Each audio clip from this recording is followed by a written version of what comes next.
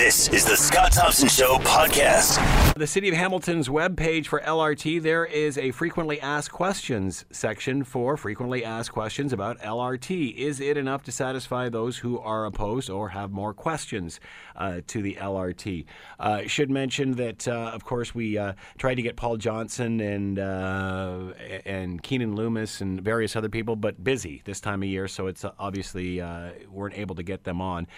Let's bring in Carol Lasich of Gilbert's Big and Tall. She's an opponent to LRT. She is with us now. Hello, Carol. How are you today? Hi, Scott. Very well, thank you. How are you? Good. Thanks for taking the time to join us. So, your thoughts on the frequently asked questions section. Is this enough for people who aren't happy with the answers that they're getting?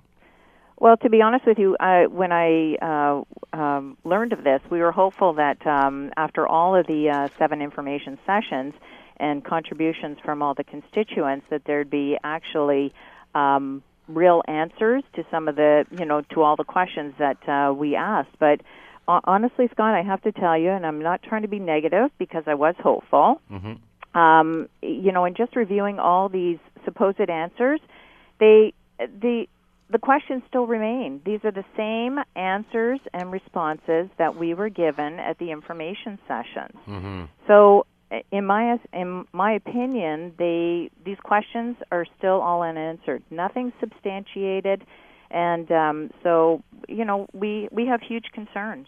So, what are some of the prominent questions that you feel have not been answered yet?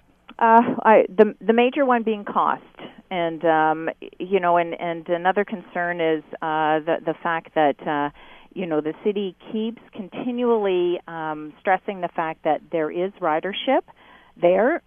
Pardon me, but a recent article in the Spec really indicated that we have low ridership. We don't have enough ridership to sustain a system like this, and so.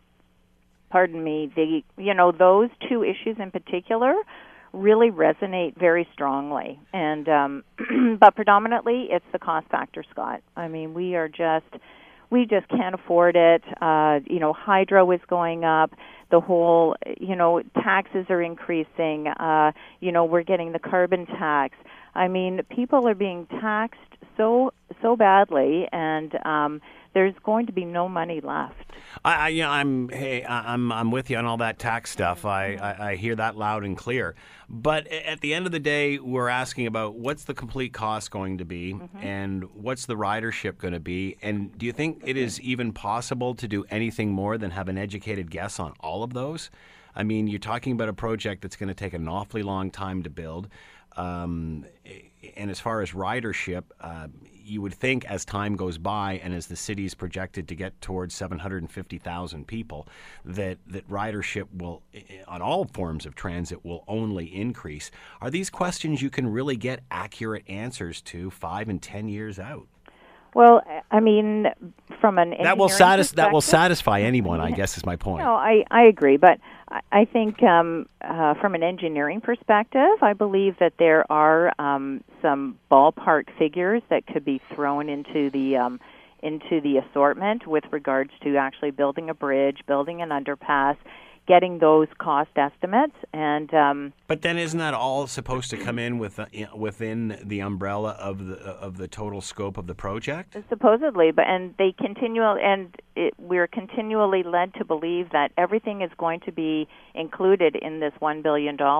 But at the end of the day, once all the spending is done with regards to the information sessions, the salaries, the offices set up, the mailings, etc., we just wonder how much of that, and the inflation, how much of that $1 billion is really going to be left at the end of the day to actually build an LRT.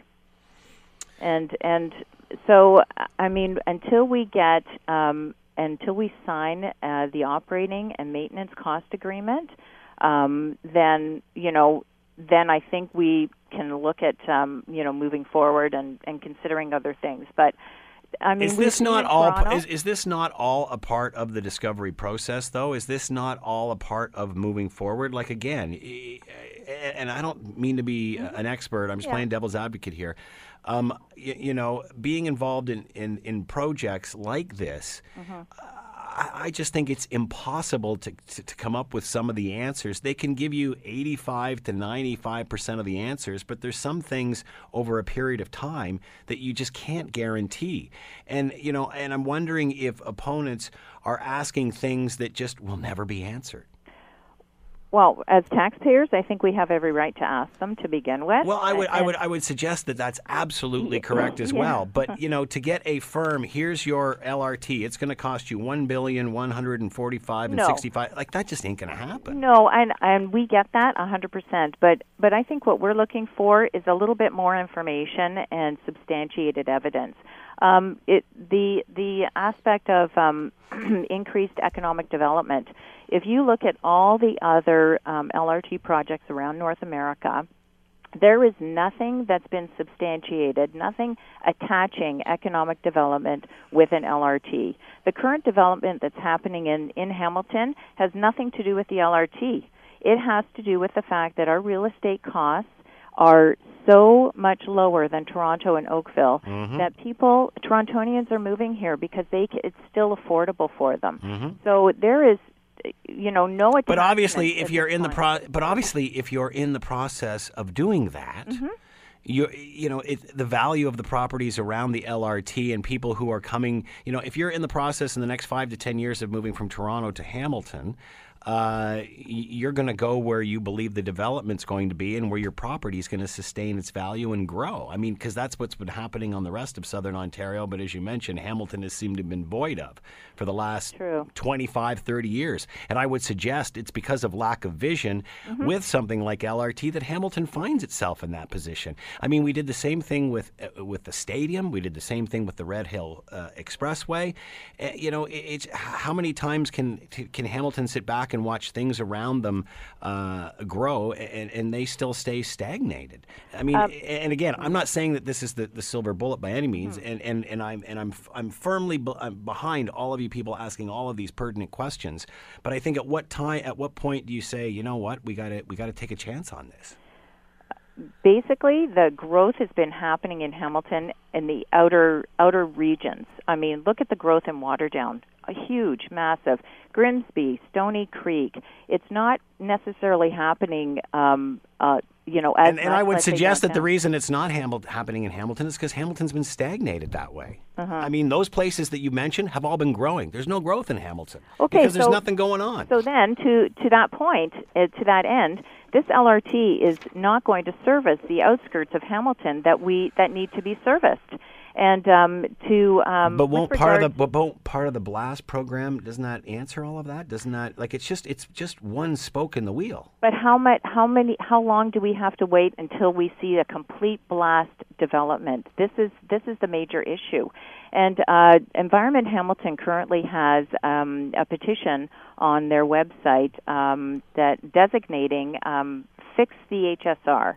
So as opponents of the LRT, we are advocating so strongly towards doing that. We need to fix our HSR and get that up and efficiently running before we even consider spending all this money and time and effort with an LRT that, who knows, will be extended. I mean, the cost ramifications alone of the LRT, you look at every other city that's ever experienced LRT projects, there are huge, huge cost overruns, huge delays. Look what's happening currently in Toronto now. Taxpayers are now, saddled with an $80 million cost factor that they never really realized before. Plus, so many other things added towards that. So, all right, Carol, I got to move on because I got to grab some more guests. Okay. But Carol Lazic has been with us, Gilbert's big and tall opponent of LRT. Carol, keep up the questions. Thanks for the call. Much appreciated. Thank you. Bye-bye. Let's bring in Larry Deanny, former mayor of City of Hamilton. Larry, are we ever going to get a complete cost, a complete this and a complete that before we get this thing done? Well, first of all, let me say that Carol Lazic makes some excellent points that need to be listened to. And whether you support LRT as I do, or whether you're against LRT as Carol is, I think helps the whole community to have some important questions answered. Mm-hmm. And this latest attempt by the city to put major questions that have been asked, answers to those questions at least, on a website and give detailed responses, I think is a step in the right direction. Will you ever reach a point where every single question has been answered before you move forward? No, because it's a dynamic process.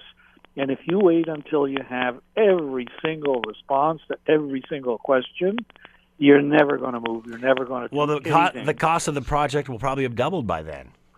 Well, I mean, there's that escalating cost as well, but also understand that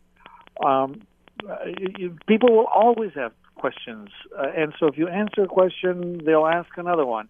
And so if you wait until everybody stops asking questions, you'll never do anything. So at some point, you got to pull the trigger and you got to say, look, we're going forward. And the city has done that. And now, as they're implementing this project, they're doing the best that they can to answer as many questions as possible. And they're using various means. You know that they've hired people to knock on doors of businesses along the route. They have a team that's generating the plans to implement the program.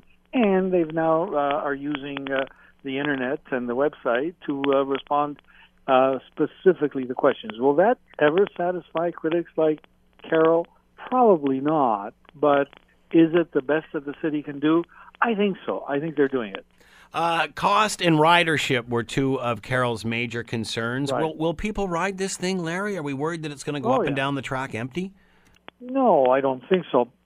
Look, the reason that they've selected the route that they have is that the ridership already exists.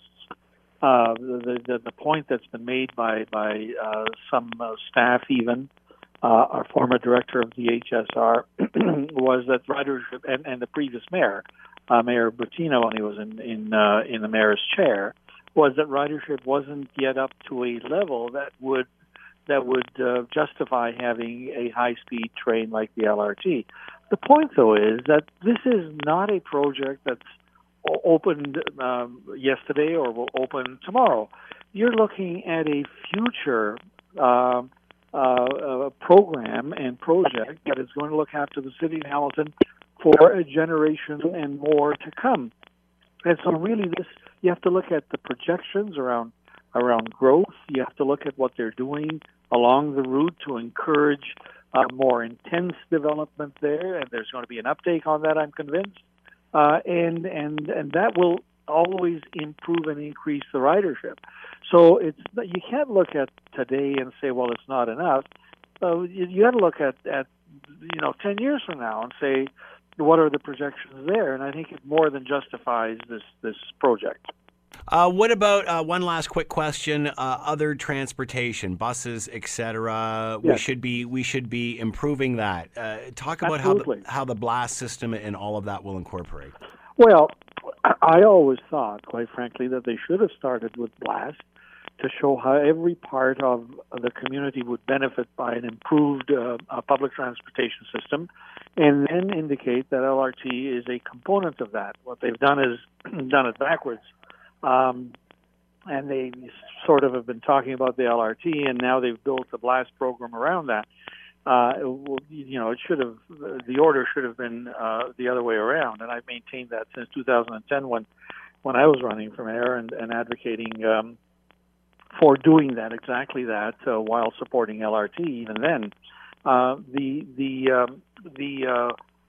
issue is that and this is what Carol, I think I heard her advocate. She said, look, let's improve everything else and then let's worry about LRT. I think you can do both. You don't have to, it's not an either or. Yeah. It's an this and that, where you're now being funded to construct an LRT program, and at the same time, how can we take resources that are going to be saved because they no longer will be used along that route and redeploy them along the blast system? So, where I live, and I live in Stoney Creek, and I remember my days on Stoney Creek Council, we had complaints by some parts of the Stoney Creek community, Winona and elsewhere, who complained that we were not being serviced by buses. Well, now you can point to the system and say, look, here is how the transportation is going to be improved in your neighborhood, and hopefully over time we'll have a timeline for that as well.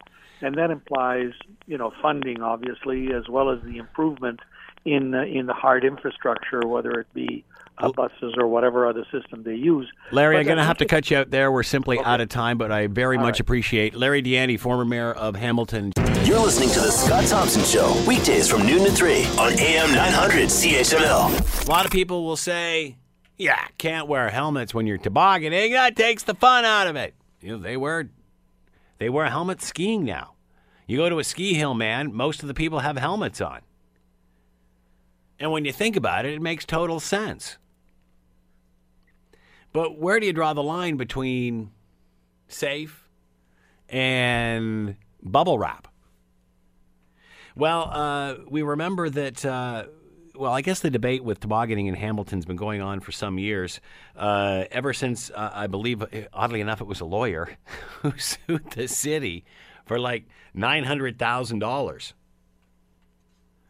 And so the city said, well, the hell with that. We're closing everything down. We're getting rid of the no tobogganing, no fun. They always say Ottawa is the city that fun left behind. But, you're thinking, my goodness, maybe Hamilton's turning into that. And then, of course, I remember talking about this last year when they were debating all of this. And, at the end of the day, whether you permit it or not, I'm not sure if you're any less or more liable. Let's bring in Brian Simo. He's a personal injury lawyer. Rawson McBride, he is with us now. Hello, Brian. How are you today?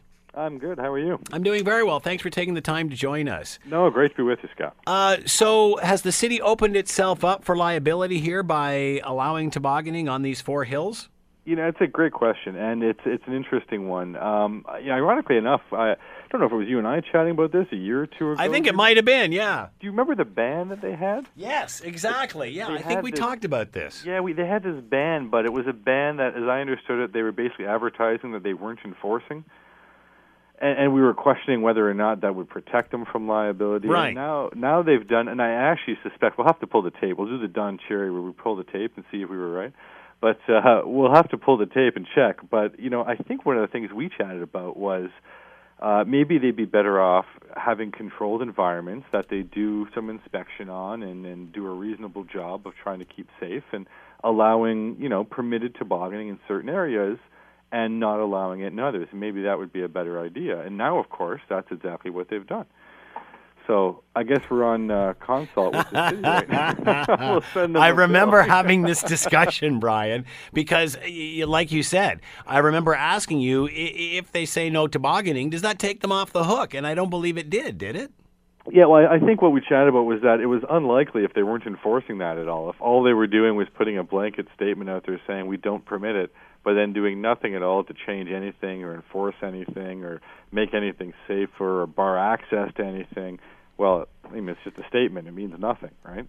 But in any event, I don't know that it was ever tested in court as far as from a liability perspective goes. Certainly I'm not aware of any cases where anyone attempted that. But you talked about a reasonably safe hill. What makes a reasonably safe hill? Oh, another good question. What does make a reasonably safe hill? I go back to my childhood, and I remember the hills we used to toboggan on, and I just heard you chatting about helmets and whatnot. We never wore helmets. Exactly. They'd be sheets of ice. It's shocking we survived because those were not reasonably safe, and we should have had helmets on. But, what makes a reasonably safe hill? If you look at that case that you mentioned, the case which, again, I'm sitting in the same office where I think that decision was drafted many, many years ago by the Honorable Justice Fedak. But if you look at what was unsafe in that case, as I understand it, there was piping at the bottom of the hill with certain ditches that people went into when they could strike these drainage pipes. Oh, man. Stuff that you think about and go, that's obviously not something you want to be steering a toboggan towards. So the city right now has, I'm just on their website, permitted tobogganing hills. Looks like there's 4 of them. Yeah, Shadok, Kings Forest, Garth and Stone Church Reservoir, and Waterdam Memorial Park.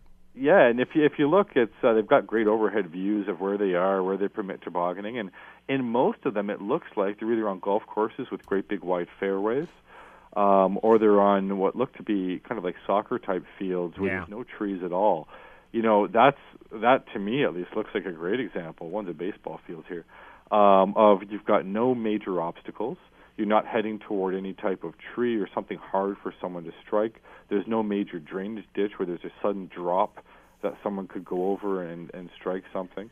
But at the end of the day, the weather conditions dictate safety as well. If we get freezing rain, guess what? Those hills aren't going to be safe either. Yeah. Because they're going to be sheets of ice. So, has the city done a Which, of course, if you're a kid tobogganing, that's perfect. Yeah, exactly.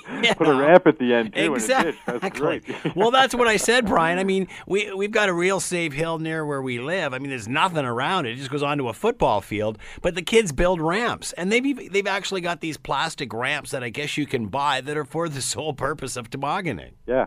Now, I mean, there's an interesting case there, too, right? If someone sells someone a ramp for the purpose of becoming airborne while you're tobogganing, is that a product that should actually be sold on the shelf? Good point. Maybe it came from the States. Yeah, exactly. But don't sell those Kinder Surprise eggs down there. That's exactly. Yeah. In any event, so the city has done what appears to me, at least, and I'm no judge or jury here, but it appears to me they've done a somewhat reasonable job of finding some hills that look, at least from the aerial views, to be reasonably safe. And certainly, I'm sure they sent someone out to go find places that they thought were appropriate. I like that approach. Let's hope everyone has a safe tobogganing season on these places, and there is no test case to find out whether it's reasonable or not. I wonder if there's somebody from the city that actually went down the hill. Perhaps a counselor. Yeah. Now, because they've approved these hills, as you mentioned earlier, and we talked about last year, does that cover them in other scenarios? Well, you're on a hill that hasn't been approved. Sorry, we can't help you there. Mm-hmm. Does that alleviate the lawsuits from those other hills? Well, I think it certainly strengthens their argument. They've said, well, look, these are hills that we monitor. I'm presuming they're monitoring them. These are hills that we have people out inspecting the conditions from time to time, which I assume they're doing. These are the places that we've designated as permitted because we can take some steps to try to ensure some safety. So if you go somewhere else, you're on your own because we've been reasonable. And again, the standard is, as you mentioned earlier, is what's reasonable. The city doesn't have to be perfect. They don't have to ensure, that they're having lines of people sweeping the hills of obstacles every day. That's not a reasonable precaution. So what's reasonable in these circumstances? And if finding a few hills where they say, we can keep an eye on these. We think they're nice and wide. They're not too steep. If that's reasonable, then they will be protected from liability. And that's usually the question for a judge or jury in these cases. Is that a reasonable enough precaution? What about stuff like kid ramps? If all of a sudden, whether they're store-bought or man-made out of, just rolling a big snowball down there, does someone from city staff have to go in and tear all those down, push over all the snowmen or any sort of ramps in order to keep it safe? Well, if you look at the city's website, which I'm flipping through right now, it says to reduce the risk of injury to yourselves and others, follow these tips. And they actually say that construction of snow ramps or jumps is not permitted. So they're technically they're banning that as per their website. Whether there's someone there actually monitoring it or checking, I have no idea. And I'd be surprised if they were there on a regular basis, but they may be. There's only 4 to check, so they may have people going around and inspecting and dismantling ramps if they find them. I certainly think that's not a bad idea if they want to protect themselves from liability. It doesn't take that many staff to keep an eye on these hills and to make sure that people aren't building massive, ski jumps. For Something that you see at the Quebec Winter Carnival. Yeah. Now, whether they need to actually have staff like a lifeguard almost on site, I don't know if that's necessary. At the end of the day, we know tobogganing is a risky activity. People assume some risk on themselves when they're tobogganing, including young people. So there is an assumption of some risk. Really, what cases where cities have been or municipalities have been found responsible for injuries are where there's particularly, usually egregious risks that should have been prevented or could have been prevented and weren't. And usually in those cases, the municipalities were well aware that people were tobogganing in these places, and they were well aware of their risks. And the courts found that they did nothing about it or did insufficient things about it. So, it certainly, I think this is a step in the right direction for the city. What about the restriction at night? Again, is that just something that they have to put in there just to cover the rear ends? Yeah, and I think it's probably a good idea. I'm looking at the aerial video of these sites. Some of them I don't think are lit. I mean, the ones on golf courses, if I know those golf courses, I don't think there's lighting there. So it's not a great idea to be going down a hill with trees on either side in the dark. Whether that's just a sign or whether they're actually going to go enforce that, I'd be interested to know, and I don't know. If it's going to have staff members circulate amongst the different sites and actually kick people off the courses if they're still there afterwards. It'd be interesting to know that. Certainly, again, that would help protect them from liability if they did something like that. Whether it's necessary, it's a good question. Interesting, on the site, they actually, as you mentioned, tell you to wear a helmet, but actually give you examples of the helmet that should be worn. That's really covering the rear end, is it not? Good for them. And it's great information. I mean, they show you can use a standard hockey helmet. A lot of people have that kicking around, so that works just fine. And then they show this ski snowboard helmet. I'm really glad to see the city is doing that and taking head injury safety quite seriously. It's great to have that information right on the website. Do you think this is the sort of model that other cities will follow? Do you think this is perhaps what they've done here? I suspect so. I'm not familiar with what they're doing in other jurisdictions, other than I know other places have looked at bans as well. I think we chatted about that last year. But I think you're going to see this more and more across Ontario and maybe even North America, at least the northern half that gets snow.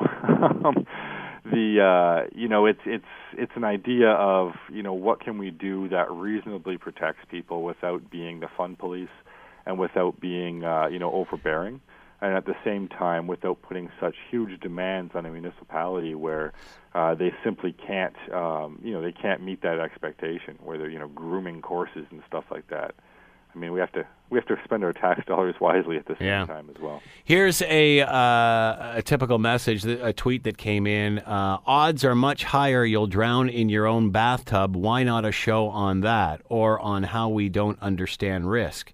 Again, a typical question, but what this person's failing to understand is drowning in your own bathtub doesn't cost the city $900,000. True.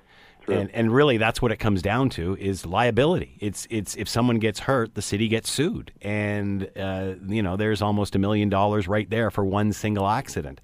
So again, we have to keep that in mind. It's beyond common sense, is it not? Yeah, and the one thing I don't know if I disagree or I'd agree with in the tweet is that it's more common to drown in your bathtub than be injured tobogganing. I mean, a lot of people get injured tobogganing. Yeah. It's not uncommon, and so it's an activity that we have to take safety in seriously. People should be wearing helmets, especially kids. It's something that we have to be very, very concerned about. So I don't know if I'd agree with the fact that more people drown in bathtubs and get injured tobogganing. Well, and as if somehow that makes it all right. You know what I mean? We never wore a seatbelt when we were young, so sure. I guess we should not wear one now. Yeah, and maybe it's a good thing to prevent both. Yeah, exactly. Yeah. I compare this to ski hills. We went skiing a couple of years ago. I hadn't been in years, and I couldn't believe the amount of people that were wearing helmets. Majority of the people on the ski hill were wearing helmets. At what point do we lose impressions like we just have from this email or this tweet where people saying, well, it's all bubble wrap society now. When I was a kid, we used to... At what point do we go from there to, hey, you know what, everyone else is doing it. Maybe I should have something protecting my melon.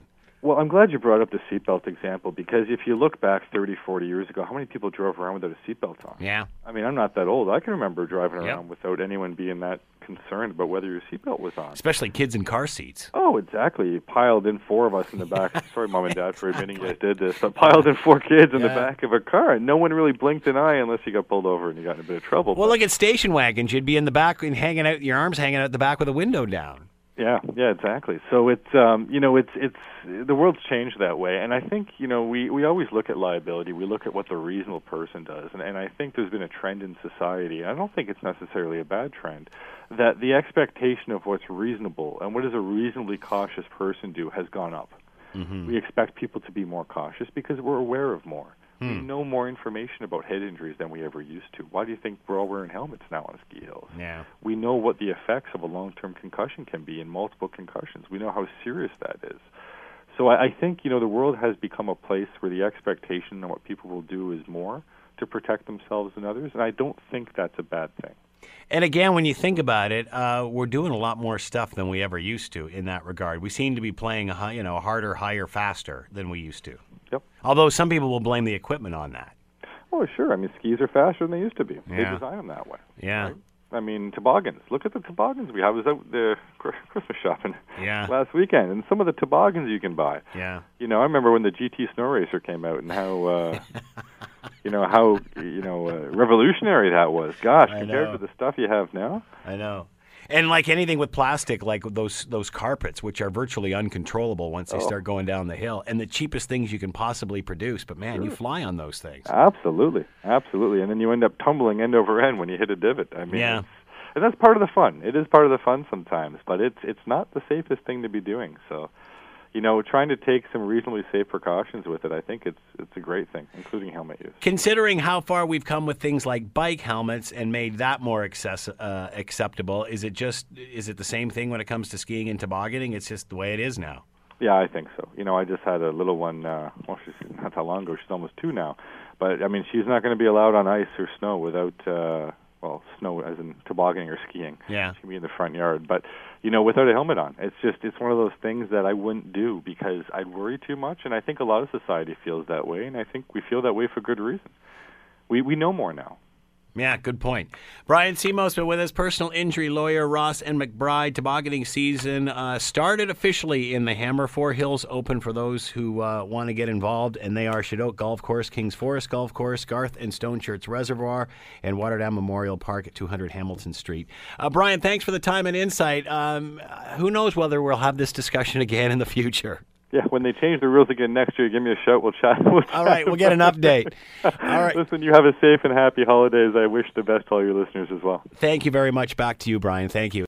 You're listening to The Scott Thompson Show, weekdays from noon to 3 on AM 900 CHML. We hear a lot about the things like the news stories like the 1,400 families that had to be reconnected to avoid, freezing through the winter in Ontario.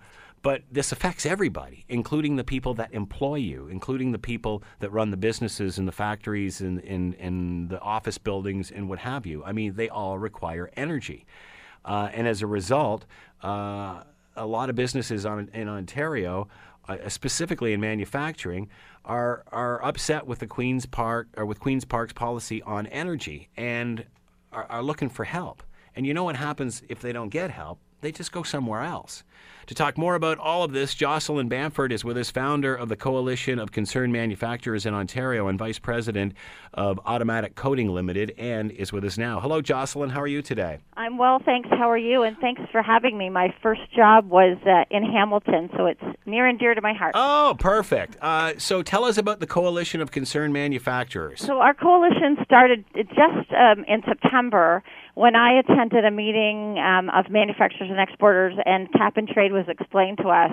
So I immediately became concerned and went back and looked at some of my hydro bills, and to my dismay, I found that on my May bill, I had used about $5,000 of hydro, and my global adjustment charge was $15,500, and other charges were $9,000. So on a $30,000 bill, $5,000 was electricity, and all the rest was other charges. Oh, and my then goodness. That got worse in July when my bill for power was $6,000, but my global adjustment jumped up $10,000, and my delivery charges stayed around the $10,800 mark. So my total bill went from $30,000 to $40,000 from May to July.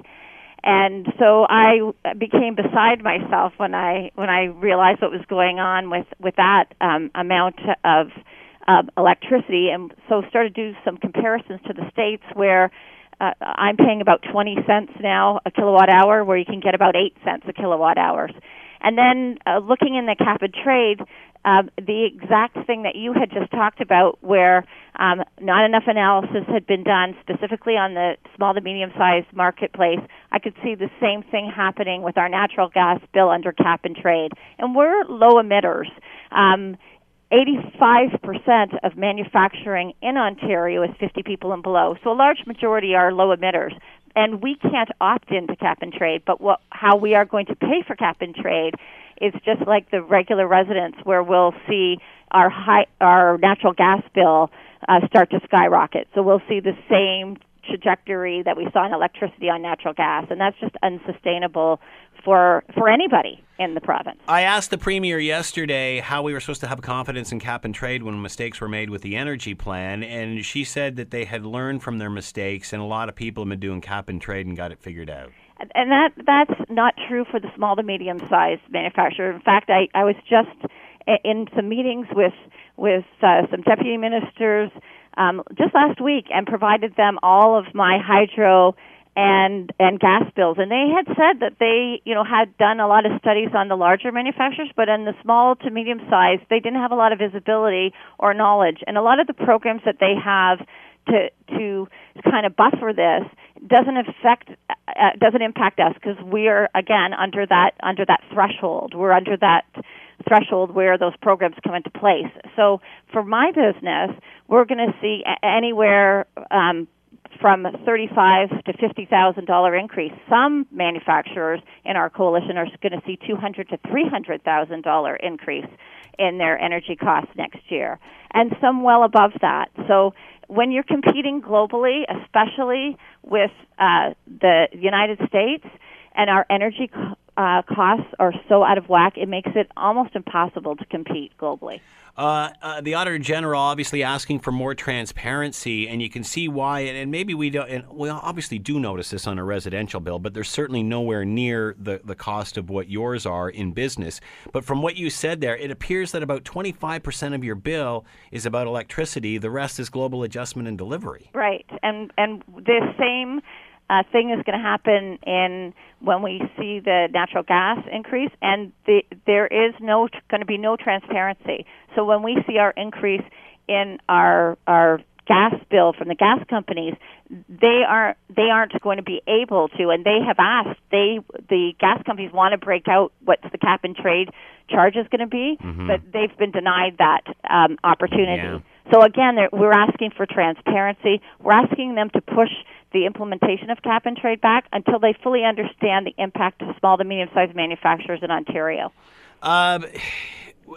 Many will say, well, most say, the global adjustment is really the subsidization of renewables. What it's costing, that's what the global adjustment is all about.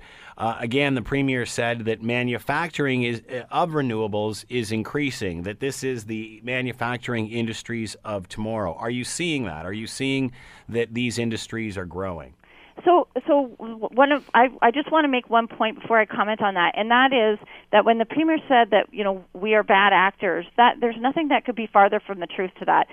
Our company has invested hundreds of thousands of dollars in energy efficient equipment, all the way from compressors to infrared to lighting, and many of the manufacturers in Ontario have invested in order to be more energy efficient and reduce our greenhouse gases, and we continue to do that. But if we continue to see energy costs rising, we're not going to be able to do that. And we're seeing a lot of companies relocate their growth into the United States, if not moving outright. So as Leland said, they're not going to grow here. They're going to grow in the States.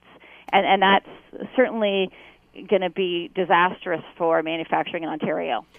You talked about the size of these companies. Yours is Automatic Coating Limited. Give us an example. How many people would you employ? What do you do? So we employ 75 people. We are a corrosion coater, and so that means we paint other people's equipment, and we do that in a special way that allows them to have enhanced life cycle. So some of the things that we do in our plant is the U.S. Navy, for example, sends up parts for us to coat that we've developed and patented a specialized coating solution for them. So they're a large customer, and we do all different kinds of corrosion coatings, and we've developed an environmentally friendly way of coating pipelines in the field. So we're part of the solution to this new green technology, but we're being impacted by energy prices that make it not sustainable to do business here in Ontario. What's the response been from government after you've sat down and had these discussions with them? Well, they said they're going to try to come up with some mitigation strategies, but they're not going to be able to. They're not promising that they can do that to the middle of 2017, and we're saying that's too late. They're asking us to pay starting January 1. They ought to have done their due diligence and have their policies in place. So we're asking them to speed up those mitigation strategies, and there's a lot they can do. We provided at least 10 recommendations, anything from tax credits to lowering taxes to buffer the cost of the increased cap and trade. So there's quite a few solutions that we've recommended to them, and they just need to either push this back till they decide or move those policies forward. What do you think as a business person is the solution? Is this about rebates? Is this about getting us over the hump until this all takes off and makes us rich? Or is this about a system that just from the start has not been set up correctly? There's been no cost analysis, there's been no due diligence, and it needs a major overhaul? Or do we stick with what we have and just try to Band-Aid the solution? I think it needs an overhaul. They need to look at the policies. They need to understand the impact. And the other thing that's going to be a consequence of cap and trade is if one of our companies moves down to the States, you're going to see an increase in global greenhouse gases because they're going to come off of our electrical grid that has already replaced coal and go down to somewhere in the United States that is on coal, and then you'll see a rise in global greenhouse gases. So not only is it going to drive industry out of Ontario, but it's not going to address the problem that they wanted to address. And the other thing is manufacturing in Ontario today sits 15 points below the 2020 greenhouse gas target. So there's no urgency to right now to fix. They're fixing an issue that doesn't exist. It's like you go to the doctor for a headache and he does a lobotomy on you. What do you think the cause is of this? Because again, when I was talking to the Premier about this, it was enough of that bad stuff, Scott. It's about replacing, getting off coal. It's about not having brownouts. It's about the infrastructure, which it seems they've been doing that for the last 15 years. I mean, how long can you keep using those excuses? Is it about upgrading the infrastructure? Is it about getting off coal? Or is it just about a renewable plan that there was no cost analysis done? I think they haven't done their cost analysis, and they need to go back to the drawing board and look at it holistically and look at the impact of small and medium-sized business, because Ontario is full of companies that have great innovation, and let's not make our Ontario innovation another country's success story. That would be tragic. So you're not buying that it's getting off coal and infrastructure. You're not buying that argument. I'm not buying that. I'm think that it's about raising capital. That's a very interesting point. Lots have talked about the water industry today and Nestle scooping water from wells and such, and really whether it's about environment or if it's just about another tax to generate revenue for the government. A lot of us, cap and trade is coming in January. A lot of us are, especially from a residential point of view, are just trying to cope with getting through what we now have to deal with. How bad or how big of an impact will cap and trade? How much is life going to change for us come the new year? I think a lot of people, and in industry is the same, and I was no different. If you asked me in September about cap and trade, I knew very little about it.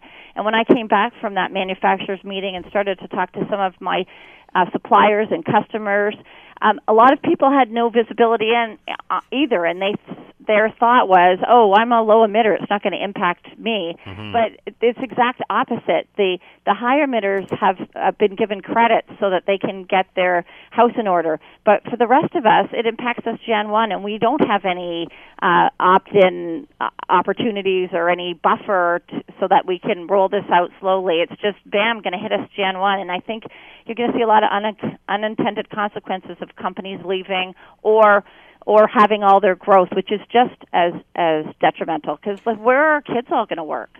Good point. What are the consequences? I mean, what is going to happen? Are companies going to move? You said not so much, but if they're expanding, they'll think twice about staying here. Well, I think they're going to move. It's both. I mean, we saw Thyssen Elevator leave Scarborough. There was a company, there's been quite a few companies. Sanmina was a really large company that left about 5 years ago. So we're seeing a drip, and I think that drip's going to be accelerated once cap and trade kicks in. And then other companies are starting to have all their growth and have strategies that say there's going to be no growth in Ontario. We won't grow here. We'll grow somewhere else. And that's just as damaging to our economy.